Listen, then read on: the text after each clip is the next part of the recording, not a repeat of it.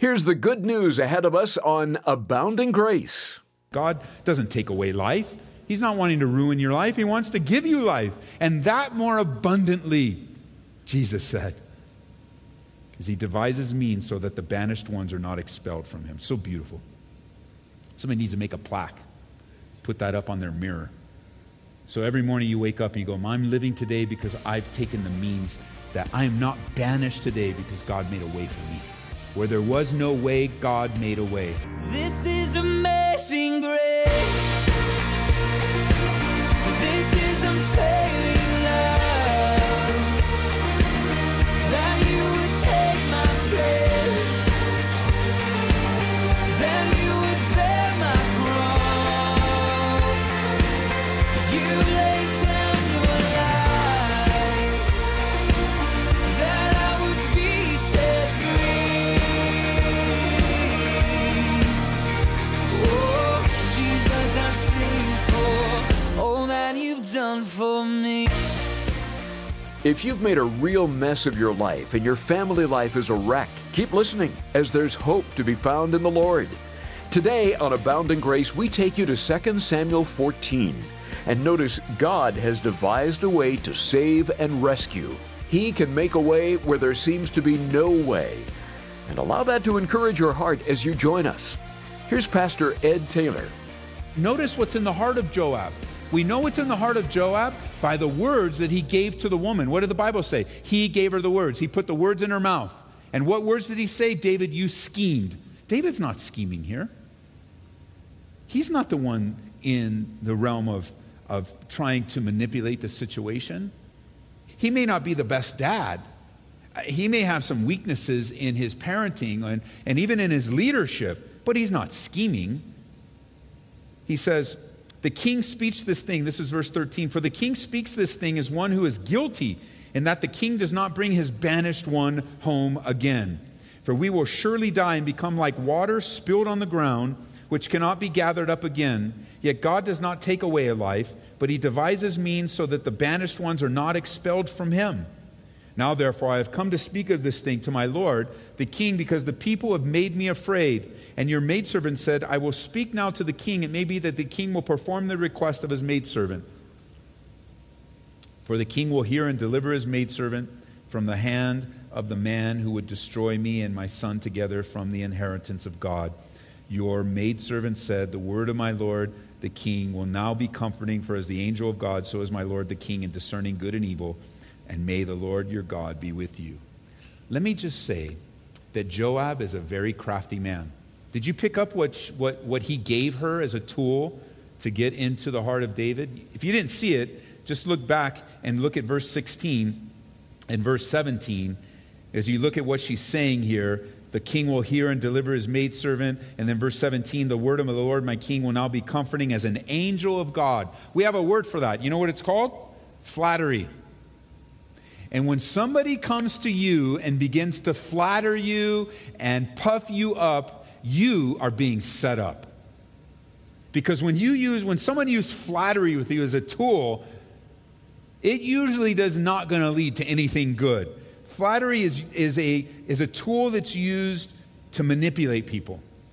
Oh, you're the best thing since the last best thing. And your voice is like an angel of God. If you're not careful, you'll know, well, nobody's really told me I'm an angel of God lately. Tell me more. Tell me more. And these aren't sincere words. Joab made her afraid and sent her with all these words. Flattery, lying, accusations, preying on the reality of the weakness of David, that he's dealing with condemnation. He's dealing with regret.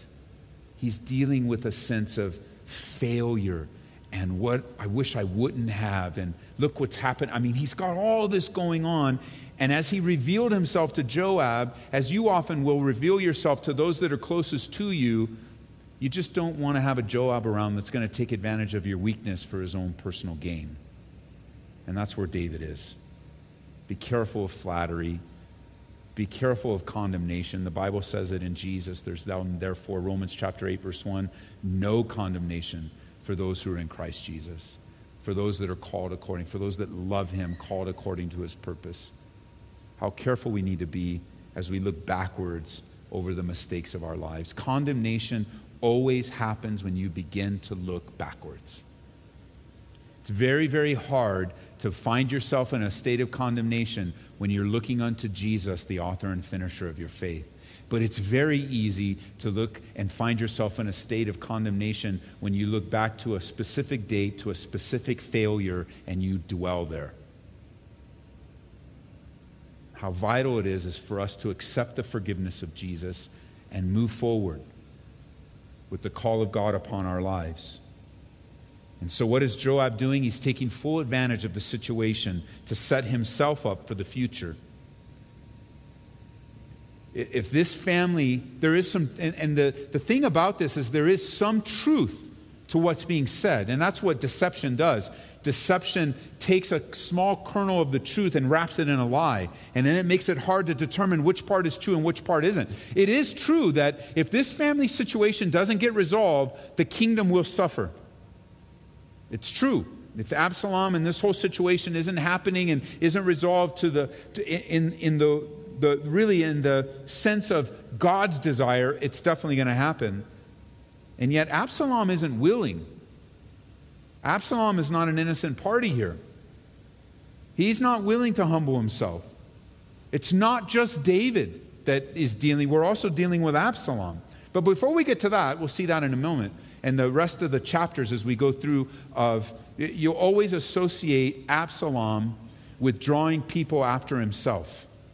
And we'll see that in future studies. Absalom took full advantage of this situation to undermine his own dad, undermine the kingdom, but ultimately to undermine the will of God, or at least to attempt to bring great disarray into, and just in case you haven't read ahead, I'll let you know ahead of time, Absalom loses his life as a result of this. He doesn't make it through, but David does.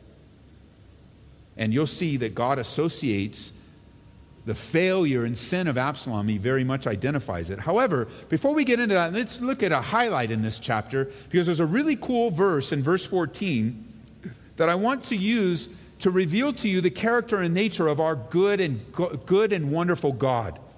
And it says in verse 14 at the end, "Yet God does not take away a life, but he devises means so that his banished ones are not expelled from him."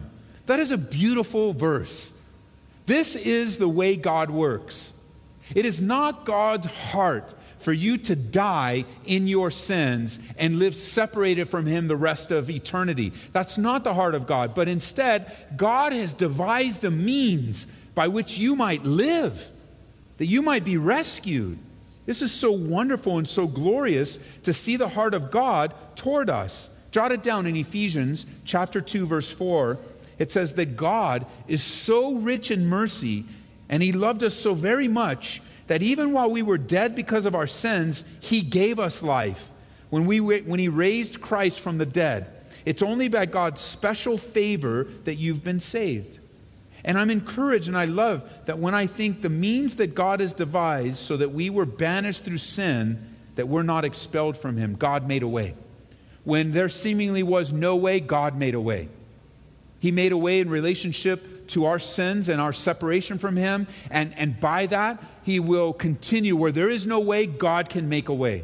Have you come to church tonight? Have you come to worship? Have you turned on the radio or the television and you're just hopeless and you're just looking at your situation with your eyes and you're trying to figure out and you just have come to the conclusion it is impossible. There is no way. Listen, when there is no way, God can make a way. God can make a way when there's no way. When you've come to the end of yourself, it's at that point when we come to the end of ourselves that we then throw ourselves upon the mercy of God, which is a very wise thing to do. There's no need to come to the end of yourself to throw yourself upon the mercy of God. You can throw yourself upon the mercy of God right now. No longer having to go that direction. You throw yourself upon the mercy of God today. Let him rescue your life. Let him enter in and begin to show you the way that he devised. He has devised a way to rescue you.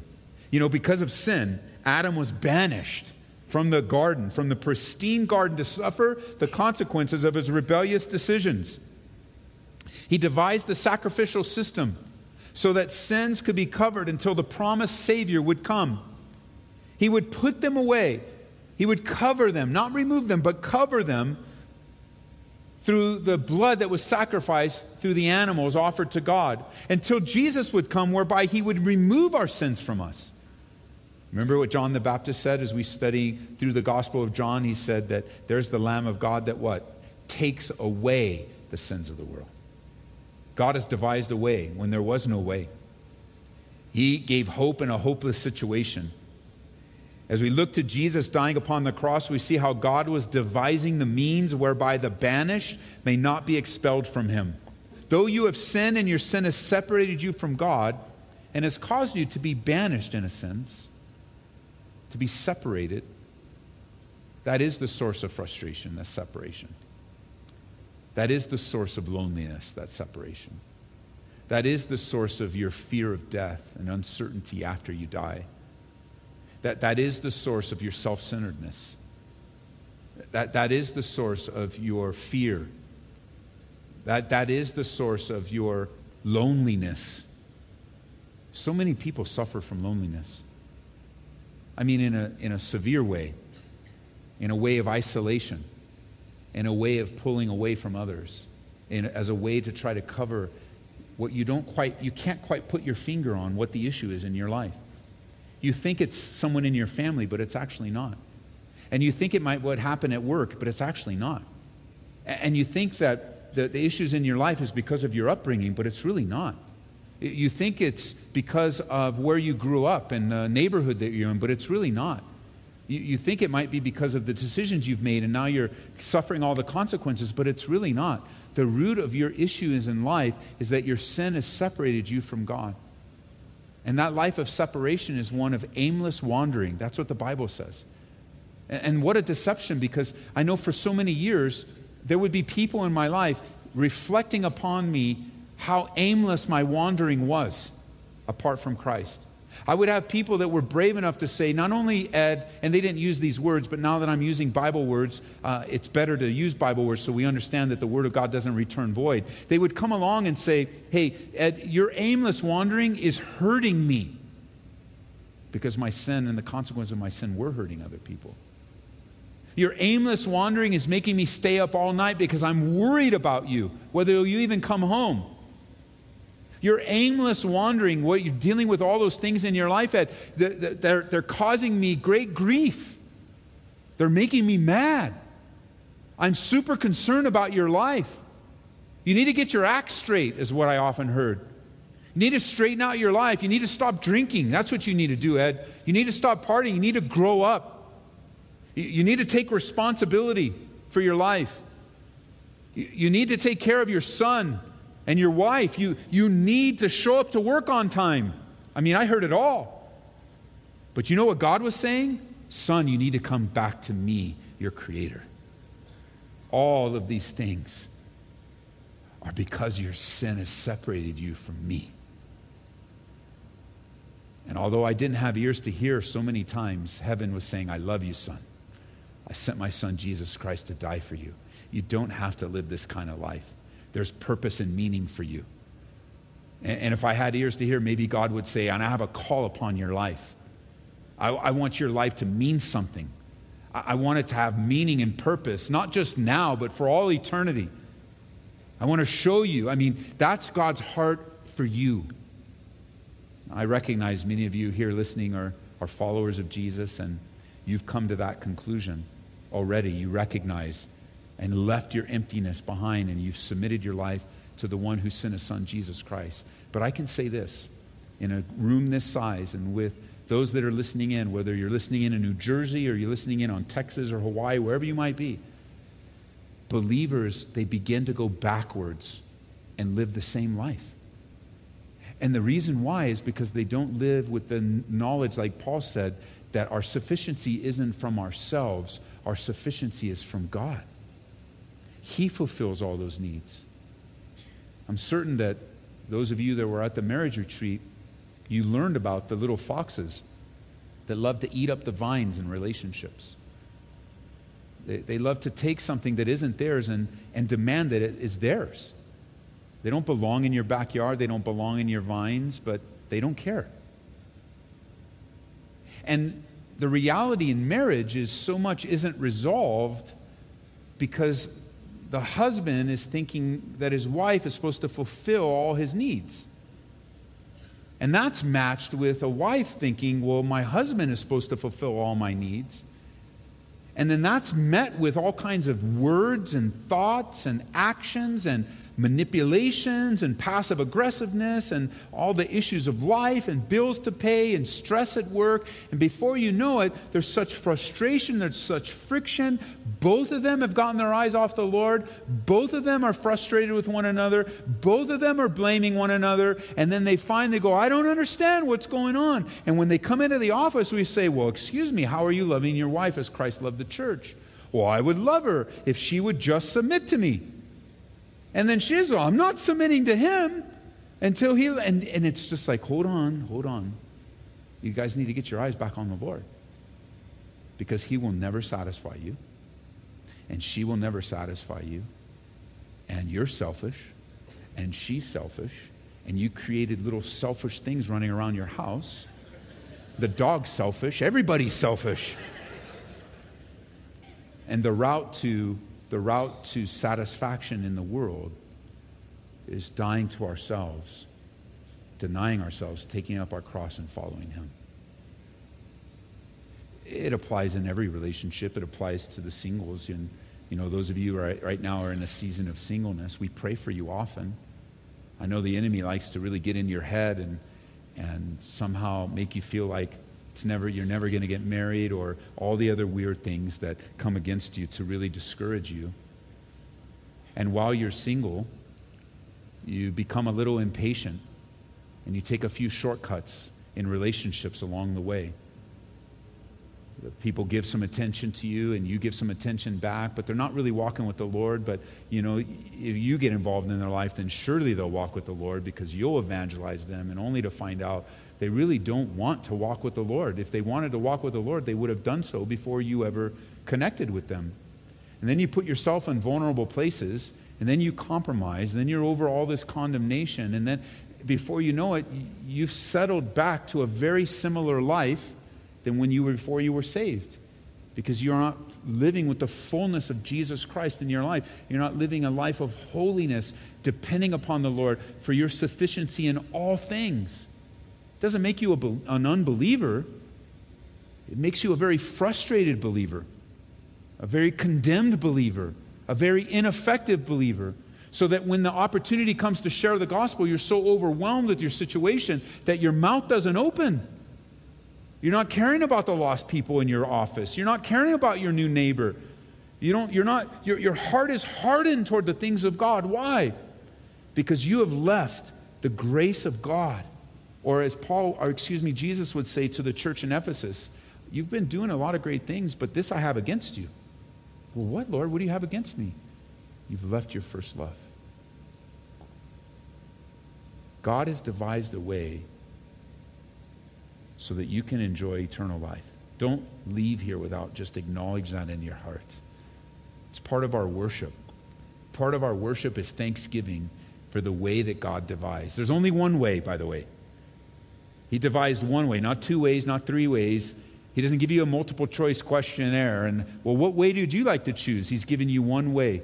It was God's idea to rescue you. It was God's idea to save us, and that's through the death and resurrection of his Son, Jesus Christ. And today, if you will turn away from your sins and receive that device of God, his Son, into your life, the Bible says you shall be saved. It's the beauty of the gospel. Don't mark that verse. I don't know if you've ever seen it before, but it jumped out at me for the first time. It's just like, man, God doesn't take away life. He's not wanting to ruin your life. He wants to give you life. And that more abundantly, Jesus said. Because he devises means so that the banished ones are not expelled from him. So beautiful. Somebody needs to make a plaque. Put that up on their mirror. So every morning you wake up and you go, I'm living today because I've taken the means that I am not banished today because God made a way for me. Where there was no way, God made a way. And as we end in a few moments in the last song and finish up the chapter, I hope, we will sing a song together, and some of you even take the order of service and everything. You just kind of jet out on the last song and getting out and got to get, it's a late night, and I get all that.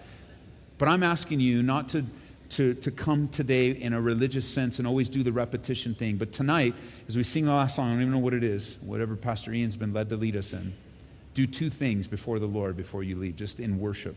Number one, thank God for the way that God has devised to bring the banished one home. Thank God for your salvation. Just thank Him. Just get your eyes back on Him today. Just thank Him. Just say it out loud. Just like, I was banished and you brought me home. And then secondly, I'm certain that you're praying for someone that you've concluded it's impossible. That's your conclusion. And actually, you live with it every day. Like every single day seems to affirm your conclusion that it's impossible. Perhaps it is. Maybe it is. Maybe it's impossible. But the Bible says what's impossible with man is possible with God. And so declare that to Him during a song. If there's a name, speak forth that name in prayer and ask God to do a miracle in their lives. Ask God to work. Ask God for you too, because, I'm sure if you've declared that it's impossible, you probably, in a sense, given up a little bit. Maybe not completely, but just like, oh, it'll never happen. Maybe one day, in the beginning you were praying, God, knocking like a persistent widow, but your hand is hurting now, and you're tired of knocking, and it's impossible. Not going to happen. And even if it's impossible, here's what the Bible says. What's impossible with man is possible with God. God can make a way where there is no way. This is Abounding Grace, and today's message from Pastor Ed Taylor represents one portion of a series in 2 Samuel. Purchase a CD copy of this message for just $2. We're here to serve you toll-free at 877-30-GRACE. That's 877-304-7223. You can also download the messages from our website at calvaryaurora.org. Again, we're at calvaryaurora.org. Have you had a chance to download the Calvary Aurora and Grace FM Colorado apps? They're free and a great way to study the Word through your mobile devices. Search for Calvary Aurora. Ed, we picked out a helpful book by Manny Mill as this month's featured resource. What can you tell us about it?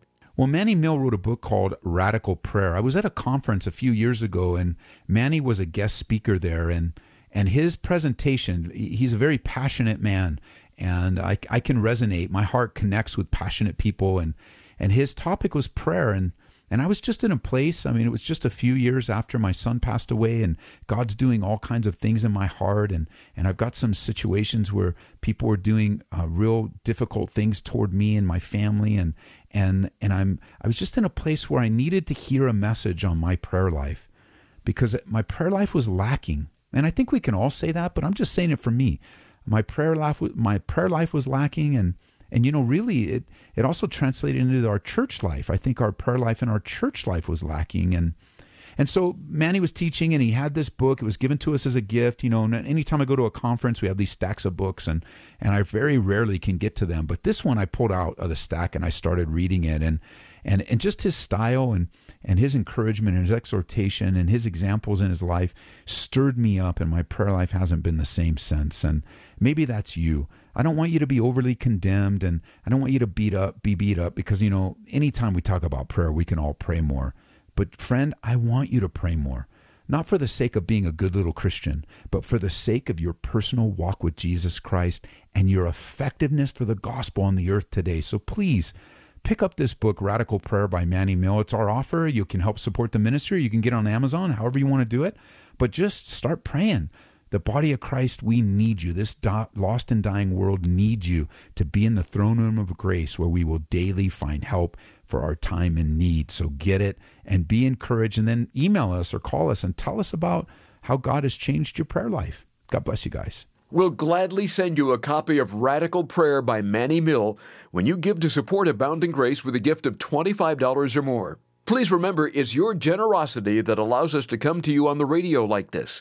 And it would be so nice to hear from you during these summer months. Call 877-30-GRACE or go online to calvaryaurora.org. Tomorrow on Abounding Grace, we'll learn that bitterness is poisonous as our series in 2 Samuel resumes with Ed Taylor. This is amazing grace. This is unfailing love. That you would take my place. That you would bear my cross. You laid down your life. That I would be set free. Oh, Jesus, I sing for all that you've done for me. Abounding Grace is brought to you by Calvary Chapel, Aurora.